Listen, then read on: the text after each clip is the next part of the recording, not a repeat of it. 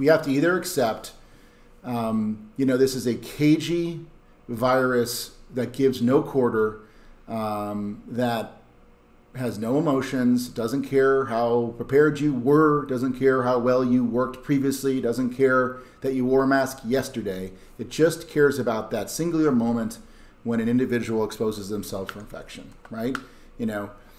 We have to accept that. We're not going to outthink this thing, being crafty. We're just going to have to put real effort into it. And the second thing we're going to have to either accept as a nation or not, in fact, unfortunately now we're just going to have to accept it, is we're going to have hundreds and hundreds of thousands of Americans dead from this disease.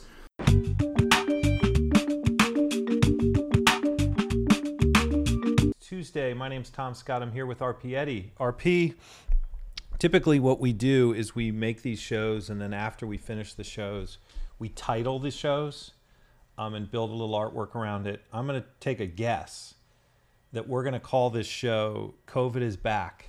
Yeah. Because it seems to be the case that COVID is back. There's a variety of statistics I have here, news that I have here. We were talking, I'm going to start here actually. Sweden, if you look at Sweden, look at the Scandinavian countries, Denmark, Finland, Norway, they all had strict lockdowns. Sweden did not. Sweden now has roughly twice as many infections and 5 times as many deaths as the other 3 nations combined. So Sweden, as an experiment based on the metrics I used, did not go very well. We can talk about many others here, RP, and I would like to, but let's just start there. Your reaction to what I said about the title and your reaction to what's happening in Sweden. I think you and I are paying really close attention. I think we've been paying close attention to this for a few months. So I think to us, it's pretty obvious that we're entering a dangerous zone again. We may have had a couple weeks of reprieve after the lockdowns. I'm not sure the body politic gets that yet. So if we say the corona is back, we'll be right. We're going to definitely feel that in a week, 2 weeks, 3 weeks, and a month. So yeah, corona's back. We talked about Sweden before. We spent some real time talking about that country, a country I hold in actually very high esteem before this happened. Public health service, public health infrastructure, pretty extraordinary country, thank you. But they completely blew it on Corona. And just for context, they thought, hey, it really seems to kill older people. We'll lock down the older people. We'll let the younger people just get to life. We don't want our economy to suffer. And economies suffer when you lock down. And it didn't work. Partly because they didn't lock down the older people enough. Huge flashing asterisks here. Neither is America. Very few countries have figured this out. If you can protect your vulnerable populations, you will save lives. You will save 90% of lives. No one has done it well except Serbia. Crazy, right? The one country you never think of somehow figured out how to protect the elderly populations. So what is, if you had to guess Sweden versus Serbia, who's going to do it right? Well, it turns out it was Serbia, not Sweden. If you had to guess Serbia versus the U.S., who would do it right? Serbia, not the United States. A lot of countries have done better than both Sweden and the United States. So yeah, it's back. So here, domestically, just as we've talked about, Tom, this isn't news. If you're based on the conversations you and I've been having, it's ripping back. And of course it is. So we have to just get to this framework. We have to either accept, this is a cagey virus that gives no quarter, that has no emotions, doesn't care how prepared you were, doesn't care how well you worked previously, doesn't care that you wore a mask yesterday. It just cares about that singular moment when an individual exposes themselves for infection, right? We have to accept that. We're not going to outthink this thing, being crafty. We're just going to have to put real effort into it. And the second thing we're going to have to either accept as a nation or not, in fact, unfortunately now we're just going to have to accept it, is we're going to have hundreds and hundreds of thousands of Americans dead from this disease. Germany isn't suffering that fate. Australia is not suffering that fate. Canada probably won't suffer that fate. On a per capita basis, they're not doing great, but they're doing better than us. Many, many nations, a lot like us, have done a whole lot better than us. So the second point is we have to accept that we're going to have hundreds of thousands of Americans dead sooner rather than later, and that's just where we are. Now, we can accelerate that number by continuing the socialization and the non-safe behaviors that are rampant all across the country. Or we can say, look, we're willing to make sacrifices and lock back down to save the lives of older people, which is effectively the question. And right now we're making the decision, no, we're not willing to make that, not willing to make that sacrifice. Yeah, I mean, it's sort of staggering. I mean, I don't know. I mean, we're at 120,000 deaths as of today, 2.3 million cases in America. I'm going to assume that that number of 2.3 million is derived by increased testing, which is to say that number is probably still, though, much larger. And here I'll just go here. I think about, and I don't know. I think generally my behavior is safe. And I think the behavior of my family and the people I work with is quite safe. I was in our office today by myself. I hadn't been there in weeks. It's sitting there as an empty building because we're doing our work from a distance. And then I think about Tulsa. And, the story this week was, Trump's numbers in his Tulsa gathering were smaller than he suspected or had anticipated. And less talk about why were we gathering all these people inside in the first place. We've shut down all the sports teams and, our events shut down. But I stand by that. I think it's the right decision. And in the meantime, the president of our country was going to gather as many people as he possibly could indoors. It seems crazy to me. I think you and I think probably everybody, almost everybody listening to this, grew up not just with memory after memory of presidents who were competent and other-centered and nation-focused, but it was something that we became a leitmotif and an archetype of who we are and how we think about this nation, right? And what we have now is a president who is so dramatically different than everything we grew up with, everything we ever considered, anything we ever taught. Even if you hated the politics of the president, we never, ever had a president who was this profoundly incompetent, this profoundly narcissistic, this profoundly bad at his job. And I think it's very hard for us just to accept that, right? It's like waking up one day and all of a sudden realizing your parent is a horrible parent, right? After decades of having a different belief. So the leadership by the president is so horrendous that there's no word that really gets to it. Why am I so particularly animated about it today versus other days? Probably because the comment he made at that rally. So you're right, like the whole concept of building a rally, bringing people together during a pandemic is selfish and dangerous and stupid and sets the wrong example. Okay, we get it. But then to stand in the rally and say, every time we test, we find more cases, so I told them to stop testing. The President of the United States literally said that. So we can go on with the opprobrium and the anger about who he is, or we can get back to accepting, as hard as it is to accept, that that's who our leader is, and get back to we have to lead ourselves. And that gets to your question about being safe. And we should talk more about that because, I don't know, I've probably been in 10 states in the last 2 weeks, moving progressively west. Now we're in Idaho. Hope tomorrow to give you a better view of these gorgeous lakes and these gorgeous mountains. But as we move further west, there's less and less disease burden per state till we get to Idaho. Idaho is starting to pick back up. But across North Dakota, South Dakota, Wisconsin, Iowa, etc., the disease burden was quite low, Wyoming, Montana. It's starting to pick up here, and it's picking up everywhere now. And it's fascinating to look at the behaviors. And it's fascinating to think about shared consequence. People still do not get it. Every conversation I have, I've only had one conversation on the trip where people denied the disease. That was in my home state of Wisconsin. It was surprising. We talked about that already. But now it's more like, hey, it really doesn't matter to us. And it will. Yeah, well, it's, let me just rattle through true statistics. What I'm showing in Arizona is that 100% of their ICU space is being used now. Now there's other space. I mean, that happened here in New York. We're not talking about total hospital space, but we're talking about ICU space. And that in Alabama 28%, in Georgia 28%, in South Carolina 31%. And these numbers are rising. I think it's. I want to talk a little bit about this question of indoor outdoor. You said this last week, but your feeling is that Arizona's weather is offset by the fact that people are inside in Arizona, with the air conditioning, right? And how big is the indoor outdoor aspect? Hugely big. Look, it's a brand new disease, like unbelievably new in the context of how long we've lived with the diseases, right?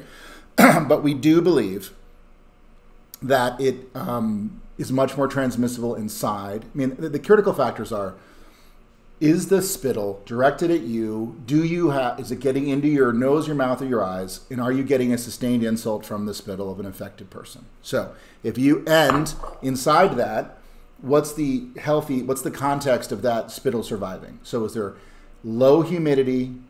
Is there high temperature, high UV? If so, the disease will die faster, or the inverse, the disease will live longer. So effectively, just think about it. And this is all you have to know. Where does it spread the most rapidly in America? Meat processing plants. I suspect almost no one on here has been in a meat processing plant. I don't think I have, but I've seen pictures, right? So it's freezing. The workers are right near each other. There's no light. It's inside, and it's perfect for the disease. So if that's perfect, then just figure out, the spectrum of when you start approximating safer. So if you are outside on an Arizona desert playing golf, walking alongside someone, or going for a walk, that's probably fantastically safe. Well, no, wrong. That is probably as safe as you can be for a environment, right? Alternatively, if you are in Arizona in an air-conditioned room and you're singing together or talking together, that's dangerous. So that's what we think we know now. Every single thing you hear about this disease, we're going to change our minds on. You should take with a grain of salt. There's a lot more we have to learn. The big news in the last couple of weeks on the biology of the disease was that it appears children are half as likely to be infected. That's positive news. It's big and it's new. And then we're going to continue to find positive molecules to help us deal with the disease, right? So dexamethasone was just discovered to be a positive therapeutic for the disease. So we're going to keep learning things about this as we go on. But right now, that's the concept of weather, UV, wind, heat, moisture, etc. On Friday, I participated in a demonstration in the city. I went into New York, and it was a Black Lives Matter gathering, and it was pretty powerful. I have to say, it was one of the more powerful experiences in my life. I got very emotional, and I got emotional in unexpected moments from unexpected things. I think it was people's passion. Like, I was really inspired by their passion and their. It was very clear to me that there was big groups of people who are sort of at their wits' end, but they also just had I felt hope. That's what I felt. I felt a degree of hope and like a strident desire to be heard that I would observe. I don't know. They've been carrying with them for a very long time. Okay, now I'm speculating there. I don't know. And what am I reacting to? I'm reacting to the nuance of being with people live and seeing the way they're behaving and the way that they're expressing their energy. Okay, and I thought it was beautiful. I'm so glad I went. I'm so glad I spent the time. And what happens in New York is these marches start in these different parts of the city, and then they combine. And it's like rivers feeding together. And there's moments when you see streams coming together, you get a little nervous because you feel like, it's where we're going to get packed in on this street. I bring it up, one, I just want to make the observation. I thought it was beautiful. I think the behavior of the president in the last few weeks has been abhorrent, and it's part of the reason I think there's such strength in this group of people who are marching under the banner of Black Lives Matter. I thought it was really great. But then I have to say, I talked about COVID a lot. I wore my mask the whole time. It's hot. It's not fun wearing a mask in the heat like that. But man, were we close to each other. You really figure out if you had to brush your teeth harder, don't you, when you have a mask on? For sure. My God, it's so true. By the way, I could do a better job. But I was nervous. I was nervous for the disease. And do we know yet? Like, how do you react to any of that? I mean, I just want to make a commentary on sort of like, we were talking about the president before. We try to be anti-political, but the behavior of the guy just seems to be outrageous to me. And there's two massive stories, among others, going on. One is about race and one is about a disease. And they sort of combine in essence in where I was on Friday. And just how do you react to any of that? So protest the president and then the disease. Quickly on corona and protesting. Initial studies show there is not an increased transmission from people in protest, which is great news because there's a lot of people protesting. So initial, non-peer-reviewed, non-empirically, probably obviously proven studies. Why would that be? Because you're outside, wind's blowing, you're not talking to one person over and over and over. What would be a dangerous aspect of being out in a protest? Not wearing a mask and being in a smaller, not a more confined space, but being in a higher density area of the number of people who are talking at you. So another thing to remember, so we talked about meatpacking plants. The other thing to remember is one of the best studies right now about transmission was about a choir. I think they were in Georgia. And these numbers are directionally accurate, not exactly right. So I think 45 people went to choir practice. One person was infected. 43 people left infected. Indoor choir practice, 3 hours long. And they were able to map where everybody sat. So again, it's choir. You're singing. You're exhaling disease out of your lungs over and over and over at the same group of people in a confined space. So anywhere in protest where there's a group of people exhaling on each other over and over, potential chance for transmission if not a good mask being worn. But otherwise, the studies say right now, not increased transmission from protests, thank God. The president, I don't know what's there to say. Probably worth noting, just for the historical record, he tried to fire he did fire the Southern District of New York prosecutor. He and Attorney General Barr went through kind of an extraordinary bad news cycle, ham-handed handling of trying to fire a U.S. attorney. Why do they want to fire that Trump-appointed, Trump-donating attorney? Because he was investigating Trump. Because that office is going to investigate Trump. Because that office has a history of being very independent from everywhere. It's SDNY, Southern District of New York. They nickname themselves the Sovereign District of New York, and they hold their independence extraordinarily high. So he did fire that that Southern District attorney. There was a whole cycle with Attorney General Barr getting in the middle of it. And eventually he's now been replaced by his deputy, who will probably be good for investigation independence, so bad for Trump. So that's another piece of news. It's just insane, right? But then finally back to the protest, Tom, what was the group like? Like, who was there? What did it look like? What was the demographics? What was the age? What was the race? I would say it was 65% black, 20 to 50 years old, 17 to 50 years old, 90% masks, high percentage of masks for sure. Friendly, and it's so interesting to be there amongst all these police. I mean, there's police everywhere, and the police are the ones that are taking the hit, in a lot of the language. And I don't know, there's something about it that's like a beautiful statement on democracy. I'm sure there's a lot of restraint going on in a way that is hopeful, very peaceful. but very brave. Very. It felt very real to me. And what do I mean by that? I've been to a number of protests over my lifetime. Not so many, but in college in particular, it felt a little bit like a scene, And in this case, this was not a scene. This is like, I remember this one woman, I looked at her and I'm judging, but I looked at her passion and she was, I'm going to guess, she was a 30-year-old black woman. And I just looked at her and I was like, she believes every word she's saying. She's angry, but you could feel her hope. You could feel like this is a moment that she's not going to let go and that they're going to accomplish something and we are going to accomplish something that's really important. Anyway, that's me reading the crowd and her, but that would be my reaction. And how about the, we're going to have Chief Bratton on, I think next week, who's been considered the greatest police leader of the 20th century, the previous century, great leader of this century. I'm really excited to talk to him about policing. What was what was going on with the police? It's interesting. So there was,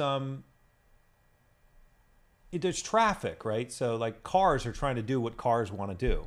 It's a Friday in New York. I got there at about 2:30 on Friday.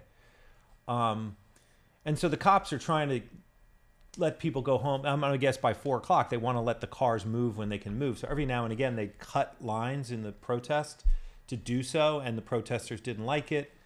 And, in each case, you'd see a guy in charge who, in New York, it seems to be like they wear different color shirts than everybody else, but whatever.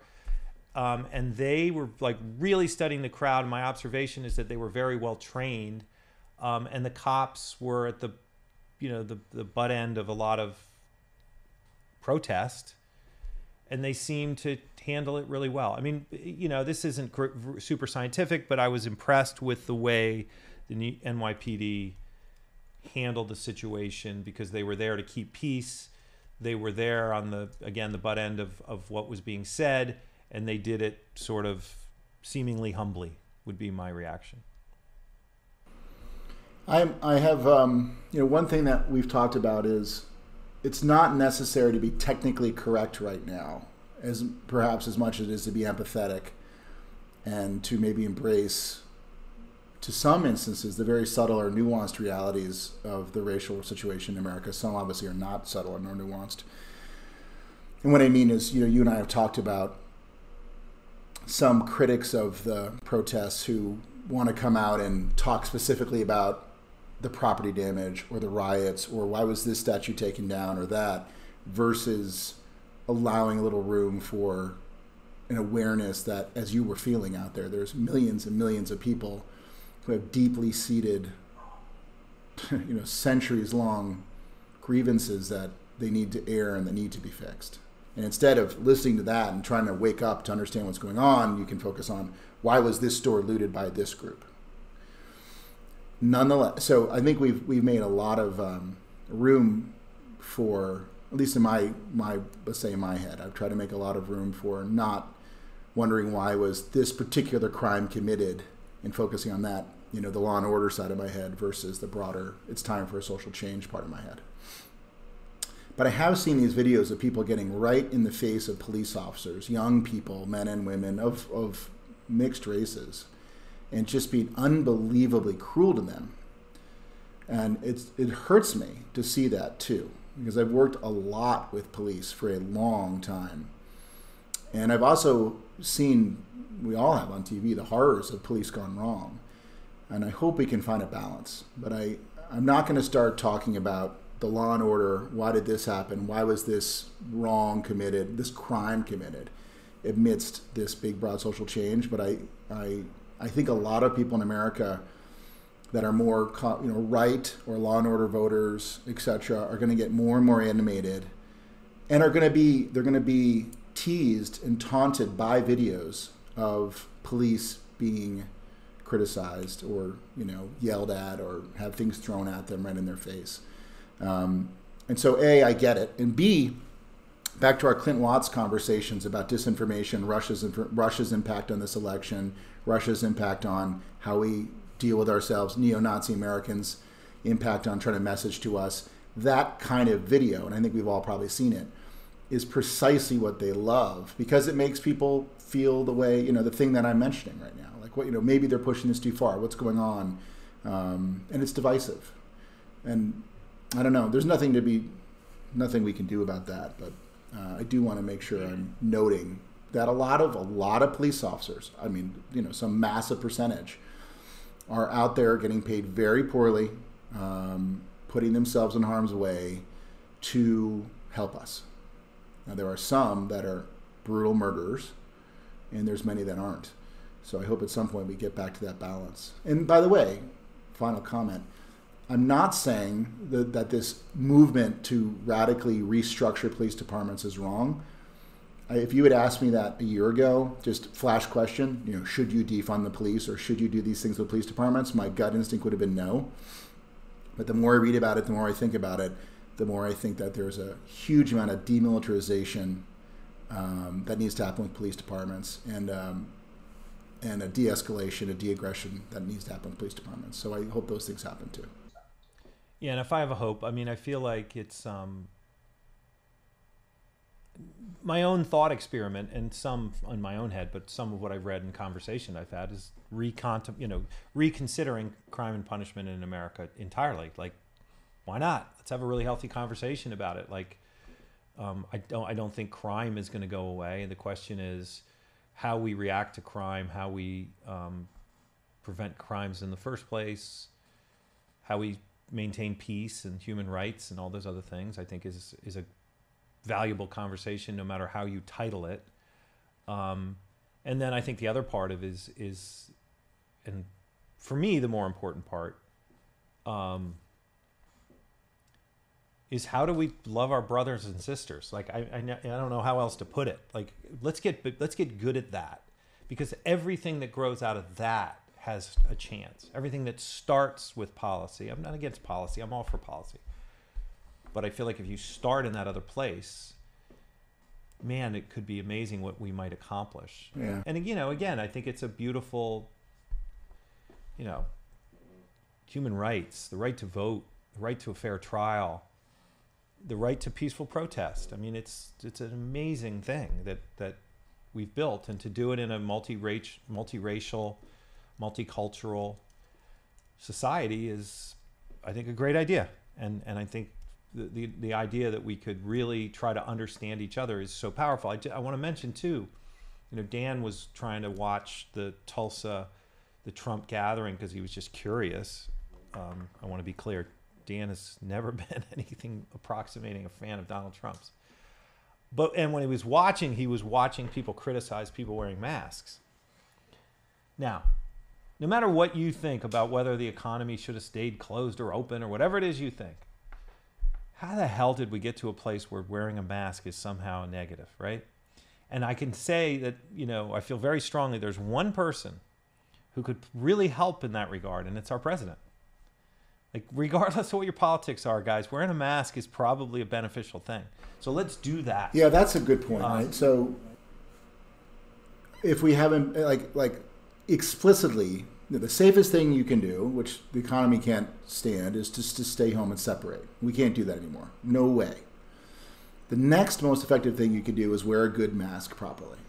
And it's unbelievably effective to prevent you to infect others and to prevent you from getting infected. So remember, proper mask, good mask properly worn. And so I do encourage everybody to try to get the best mask they can. And yeah, it's become this symbol of, I have to say, I'm in Idaho. I'm in a town that actually has a history of far-right behavior, Coeur d'Alene, Idaho. A state that has a history of neo-Nazi activity, really strong, percentage activity. And my son and I went out to the stores yesterday to buy stuff, and we wore masks, and a number of people did, not a lot, but I didn't see any side-eye gaze, like, why are you wearing a mask, which was cool. But it's certainly become a symbol of, you're on their side if you're wearing a mask, at least in the Trump rally, I guess. But yeah, it's an unbelievably effective and important tool, and it's a generous thing to do. If you're wearing a mask, you're helping other people, and you have to sit there and smell your breath for hours while you do it, right? It's not pleasant. but you're doing it to help other people too. And you're right. If the president just wore a mask and said this is a good thing to do, that'd be the end of it.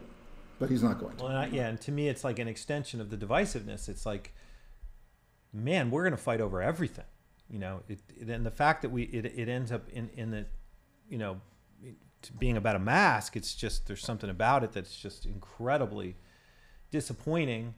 But we'll see. I mean, I do think this is my general feeling. My feeling of the state of the world right now is that there are a number of people who are acting on hope to make a better world because we think the one that we're coming from wasn't good enough. And, we'll see. We have an election coming. It's probably going to be really divisive, but maybe it'll be hopeful. Maybe it'll be something that is really good for us too. And it wouldn't be insane to think that in the midst of some of these crises, we might find a new kind of hope. Like, that's actually fairly typical that those kinds of things can happen. Doesn't mean it's going to happen. Doesn't mean it's going to be easy, but it's sort of, what I hope for. And, look, I think when it comes to COVID, and I know we keep bouncing back and forth on these things, but I think they're so closely related. One of the things that comes to mind for me is that I think fundamentally COVID is complex, and that I've seen behaviors around my own neighborhood that are, and my neighborhood is relatively progressive, however you want to put it. And psychologically, when the world changed and the winds change, their behaviors change. And when their behaviors change, you kind of wonder where this is going to go next. But let me mention another place, India. Dan sort of outlined some stuff to me of what's happening in India. It's happening in India. Like, it's becoming a real problem in India. And so to me, the place I keep going, and it was what you were saying before, I think it's very important that we all accept that the math of the disease, which is to say it's still around, it gets in people's lungs. When it gets kicked out of people's lungs, it can come into your lungs. And if it comes into your lungs, and you're in trouble. And it seems to be the case that, yes, you're better off outside than inside, but it's growing like crazy in Brazil. And Brazil is essentially, tropical or subtropical, which is to say it's warm year round. And that India too, which is, I think, more tropical. I'm not going to get that exactly right. I've been to India, and I've been to India in the winter, and a lot of where the disease is spreading right now in India is hot. So yeah. So it's happening. It's like this is a real thing, and it didn't go away, and it's not about to go away, and we're going to have good behaviors for a long period of time. But how much do you know about India? Because here it comes. It's coming on in India now. Well, so let me do one thing first. So United States. August, September, October, November, that quarter, those 4 months are going to be the most divisive, dangerous, and demagogued months in the memory of anyone listening to this show. All the machinations that are going to go on around this election, the brutal realities of this disease, and the continued social protests around Black Lives Matter and George Floyd are going to be extraordinary. Why worse than now? Because the disease will be stronger. Why will the disease be stronger? Because children will be back at school and they will help spread the disease.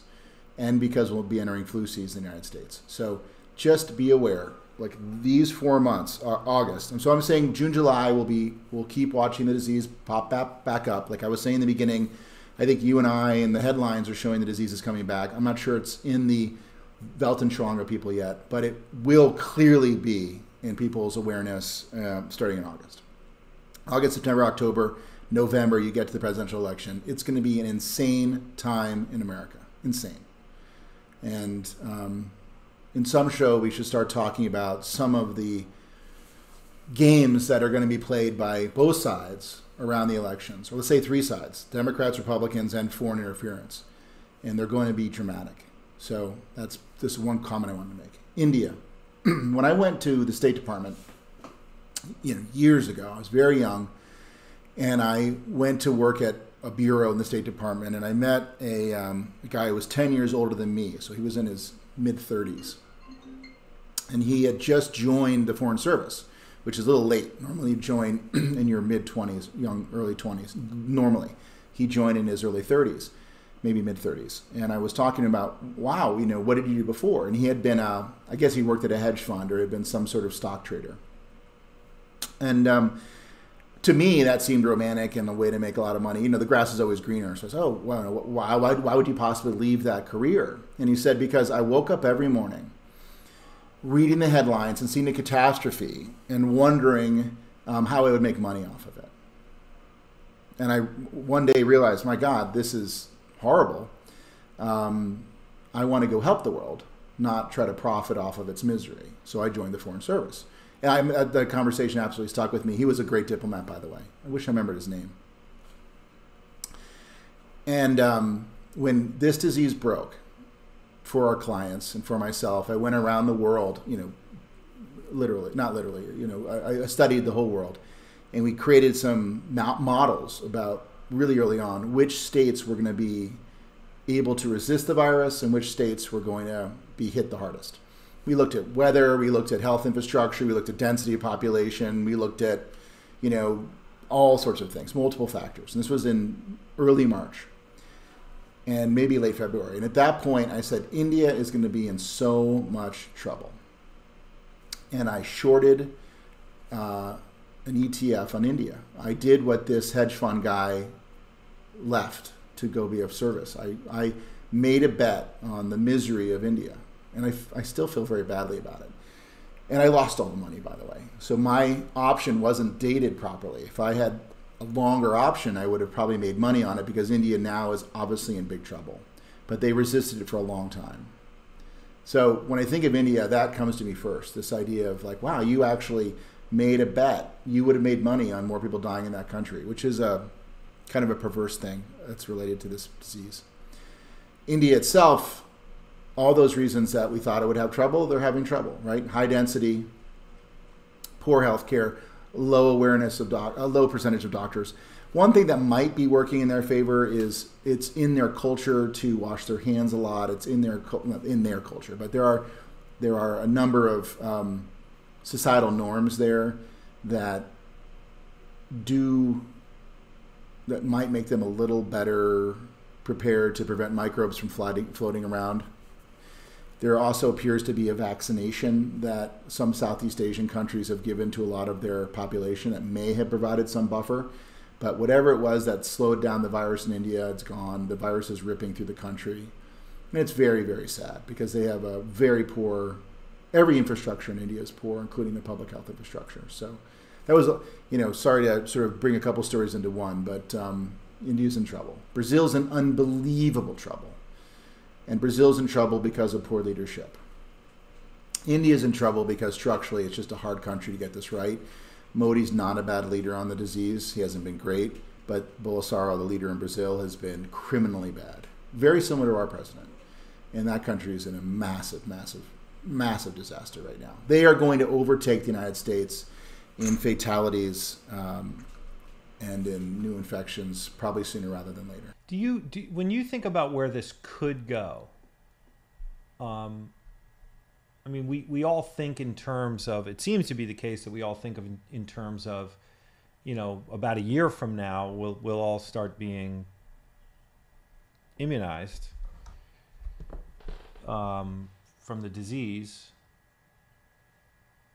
But I don't know, that may not happen, right? Sure. There's a lot of sort of outcomes that can happen, and the way the global economy is set up today, the implications for health challenges in other countries like Brazil or India, they come home more than emotionally. They come home in the form of dollars. They come home in the form of politics. How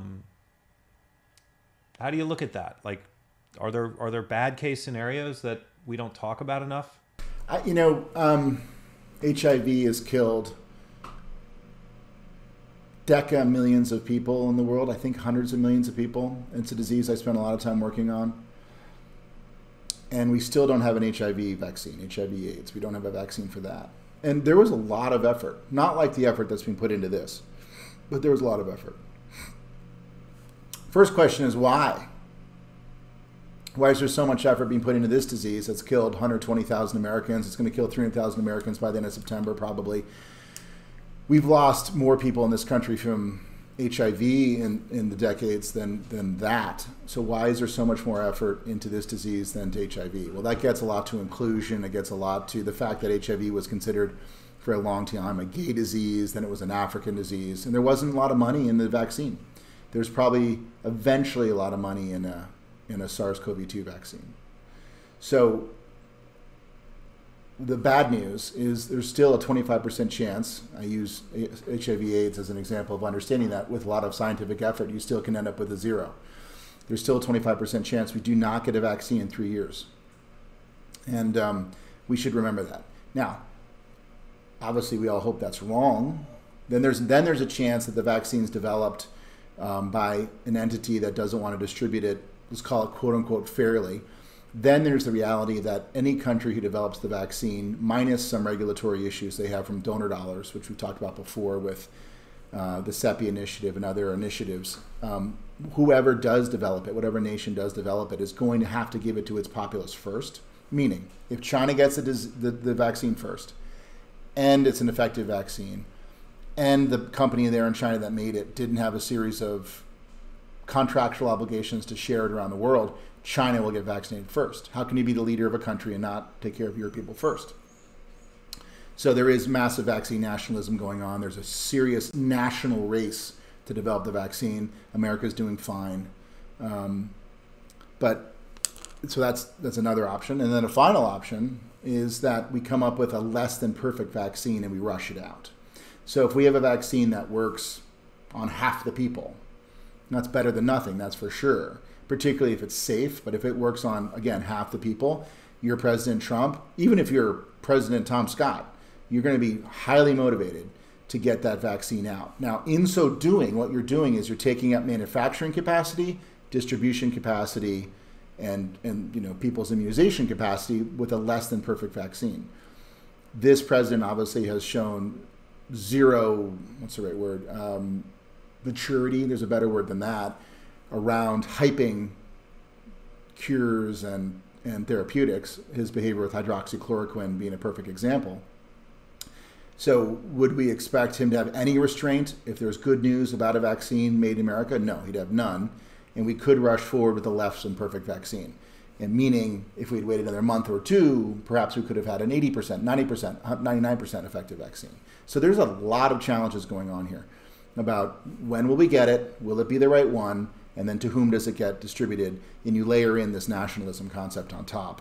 So, and again, I've said it before, but if China gets the vaccine first, this will be a source of national pride for them, similar to America landing a man on the moon before anybody else. And rightly so. This is a global catastrophe, and they would be someone who provided a solution.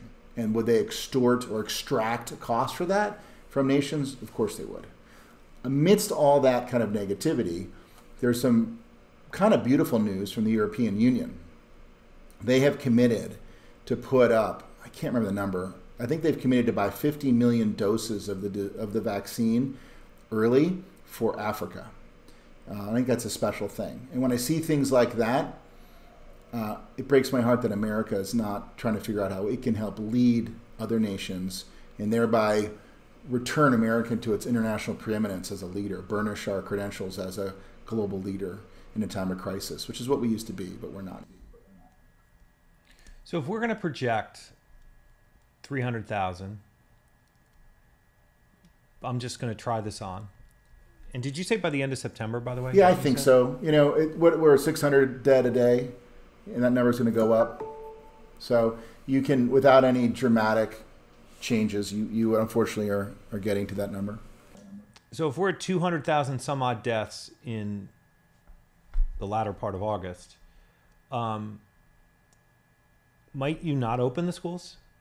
No, I don't think so. I mean, I think we have to accept that remember, people learn through stories, not statistics. One death is a tragedy, a million is a statistic, right? I think that was Stalin who said that. And I think in America, I can just tell you, at least on this car ride, seeing thousands and thousands of Americans across the country, like people want to be out, people want to socialize, people want to get to work, and people even don't want to wear masks in the midst of doing it. So we've had 120,000 dead, 300,000 dead. So what? It's I think we have to accept that this nation has a callousness. I don't know what the right word is. We call it a callousness or a rationality, depending on how you want to look at it, that says we have to get to work. And by the way, American individualism says a lot of us aren't going to wear masks, or just immaturity says we're not going to wear masks in public. And what we're doing, and the other thing is, remember, it really largely kills people over 65 years old. Not entirely, but dramatically more lethal to people over 65, then 75, then 85. It goes up about 10 times in each of those age brackets in lethality. So you get to 4 or 5% lethal to someone over 85 years old, which is a huge number, right? So, and those people die in private. They die hidden behind HIPAA regulations. They die in old folks' homes where the family can't visit anymore. They die without press coverage, and they're old anyway, quote unquote. So folks are probably, we have a callousness in America where we're kind of willing to accept that. 300,000 probably won't feel a whole lot different to America than 120,000. That's my guess. It's pessimistic. It's sad. But that's my guess about what's going to happen. Now, how does that change? If we get stories, not statistics. So why did the UK change its point of view dramatically? They were headed for a Sweden solution. They were going to do a hands-off, protect the old people, keep the economy alive, let people go to work, don't lock down answer. That's where they were headed. What happened? Their Prime Minister, Boris Johnson, got the disease, got very sick, went to the ICU, almost went on a respirator. They woke up. They got Jesus. They said, okay, I get it. Could something like that happen in America? A celebrity get very sick, a child get very sick. I hope not. I'm certainly not praying for that. That kind of thing, that story could change us, change our decision-making process here. Djokovic, the number one tennis player in the world, just tested positive for the disease. He's young and healthy. I pray he'll be fine. Statistically, he will. But that also tells us about sport, right? So, if we don't have poignant stories, I think America is going to display a callousness where we'll be at 300 and we're not going to bat an eye. Yeah. We're in an interesting time. There's a lot going on. We are in a crazy time. And I don't think we know how crazy it is. And it's going to get crazier and crazier. And we're missing a center. I mean, I think I've made clear, and I'm not on the side of our current president. I don't think either of us are on that side. And yet I wish we had, and it's, for me, it's less political than it is human. I think it would be really helpful to have someone in our office who you might disagree with politically, but you felt like they were trying to hold a center together that was of value, of value vis-a-vis Black Lives Matter. It was of value vis-a-vis the disease, and I just don't think we have that. And so we're going, at this time we're headed into, I talked earlier about the optimism. I still have it because I think, these battles are won over time, and that to me, my impression is that people are on the good side of the fight, but the fight's going to be messy. That's my impression. I can't prove it. I feel strongly about it because I get around a lot, and I meet and see lots of different people in lots of different places. By the way, we're going back down the Mississippi again. Yeah, I'm so excited to watch that. Yeah, and so that'll be very interesting.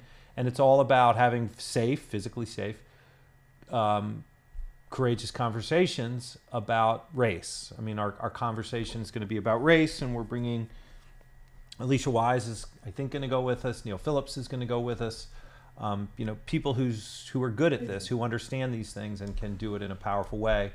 But I mention it because, in our little tiny way, it's hopefully a pocket of hope, and I think there are many, many, many others, and that's why I ultimately side on the place of hope than the other place. But I'm also anxious for sure. Where did the next few months are going to be horrible. I'm sorry. The disease is going to rip. The partisanship is going to be intense. Other tools, other entities trying to rip us apart are going to be in full gear. There's other things. This is also a moment when those things happen. Other bad things happen too. It becomes an attractant for extremist behavior, terrorists, etc.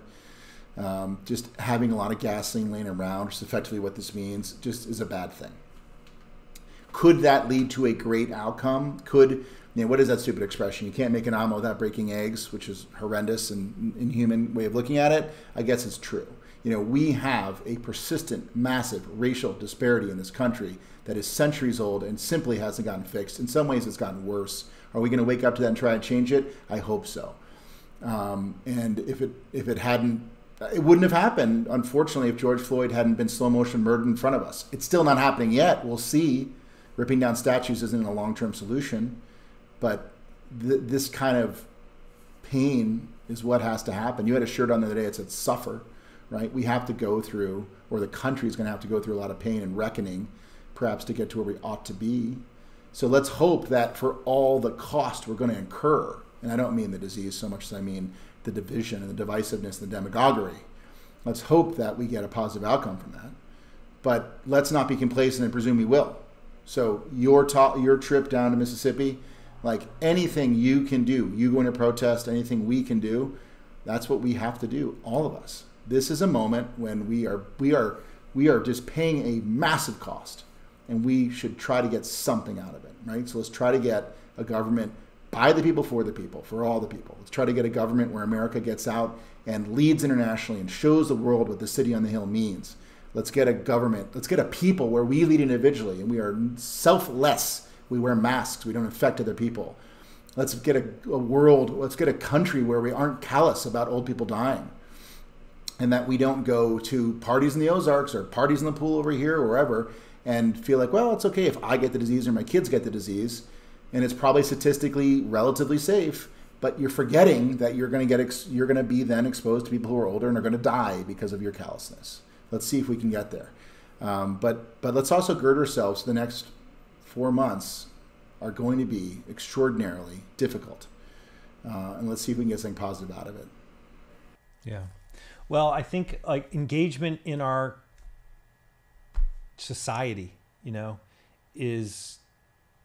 feels more real to me than it's felt since college. I mean, college, just because that's what college kids do, but as an adult, it's not even close. And I think that emotion and that feeling is where the answer will lie, because without it, I don't think we'd get anywhere. But I think to the extent that people make that sort of civic engagement thing, in whatever way you can, it's going to make a difference. It's going to be meaningful. And we're going to be able to answer questions in a more satisfying way on the other end of this than by sitting back or just hoping. Anyway, that's... You said something before that struck me, and it was simple and was strong. Twitter is a lie, right? All this divisive social media in its concept is a lie. Doesn't mean each individual tweet's a lie, but like this battle space that's been designed to clickbait make money based on us fighting each other is a lie. I think that was really wise of you to comment. Maybe we also know that social media activism is a lie, right? Posting Black Lives Matter on your Instagram page or any of these things we do really doesn't forward the ball. I'm asking, let me ask, does it forward the ball? I don't know that it does. I think you have to vote. I think you have to mobilize voters. I think you have to get out in the street and protest. I think you have to go call up your police departments and say, what rules are you following, and hold your mayors accountable, much like Graham Allen at Stone Valley did, for example. And I do want to talk a whole lot more about that. We keep saying we should and we haven't. But that individual leadership is what's going to change us. In this instance, social media activism is a lie too. It's not going to move us as far as we need to get. And it's probably an opiate, right? It's the lotus eaters. It makes us think like we're doing the right thing. Oh, I posted something on social media, like I'm good. You're not. You're not doing it. You could look at what we're doing and say this isn't doing it either. 1,000 people might watch this, but is this enough? No. No, I think it's, I did my first political post in my life about 2 weeks ago.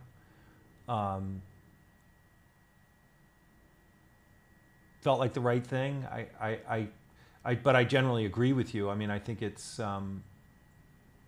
Twitter is a really good battleground. It's a good place to do battle, but you may be in a battle that you're not actually in. And that I think that happens a lot. And my own observation, when you see people together live and they have a meaningful conversation, the miracles that happen are beautiful. I mean, here's the thing about that. Like, it sounds so simple, and I say it all the time, and I'm sure people get sick of me saying it. But when I observe it over and over and over again, the more and more I believe it's the only way. Like, you have to engage with other people, because once you see what the truth is hopeful. Right. We walked into a bar in Montana. It was Wyoming? Montana. Silvergate. There was a family sitting at a table, and he had the grandfather had on the most audacious and bold Trump 2020 hat I've ever seen. I think might as well had sparklers on it. And my little boys, my wife and I we kind of, the whole table had Trump gear on. And I thought, oh man, like I had a visceral response. And there weren't a lot of other people in there. And, 20 minutes later, we're all talking. They're lovely humans. I didn't get into Trump, but they care. They cared about Black Lives Matter. They cared about the protests. They actually, of course, were good. They appeared to be very good people. They just had a very different political point of view than we did. And if we can find that shared heart and empathy and love as a nation, as you've said many times, maybe that's the path out. A broader conversation to be had another time, but if you made a prediction last year about what would be a very hopeful outcome for America, it would be that people learn how to get more in touch with to expand their circles of empathy, right? To love a broader group of people, not just people who look like you and sound like you and talk like you, but a broader and broader group of people. And as those circles of empathy expand, so will the happiness and the wealth and the health of an economy and of a country, right? It's a fact, but it's very hard to do because limbically it's not how we're designed. But if you were to have had a hope a year ago, that would have been your hope, and there's no reason it shouldn't be your hope now. It's just a moment when there's forces pulling us apart and restricting our circles of empathy as hard as possibly can be done, because a lot of people profit from it, and the disease profits from it too. This is a tough time. Anyway, I feel like I'm over philosophizing. Well, it was good. I mean, COVID is back. COVID is back. Wear a mask. It's incumbent on all of us to do the right thing as much as possible. And recognizing that the road ahead is complex, and can we lead ourselves in a way that is hopeful? And my hope is love first, people first. We'll solve the problems once we sort of commit to each other. That's my view. But anyway. Well, great to see you, Tom. Thanks, RP.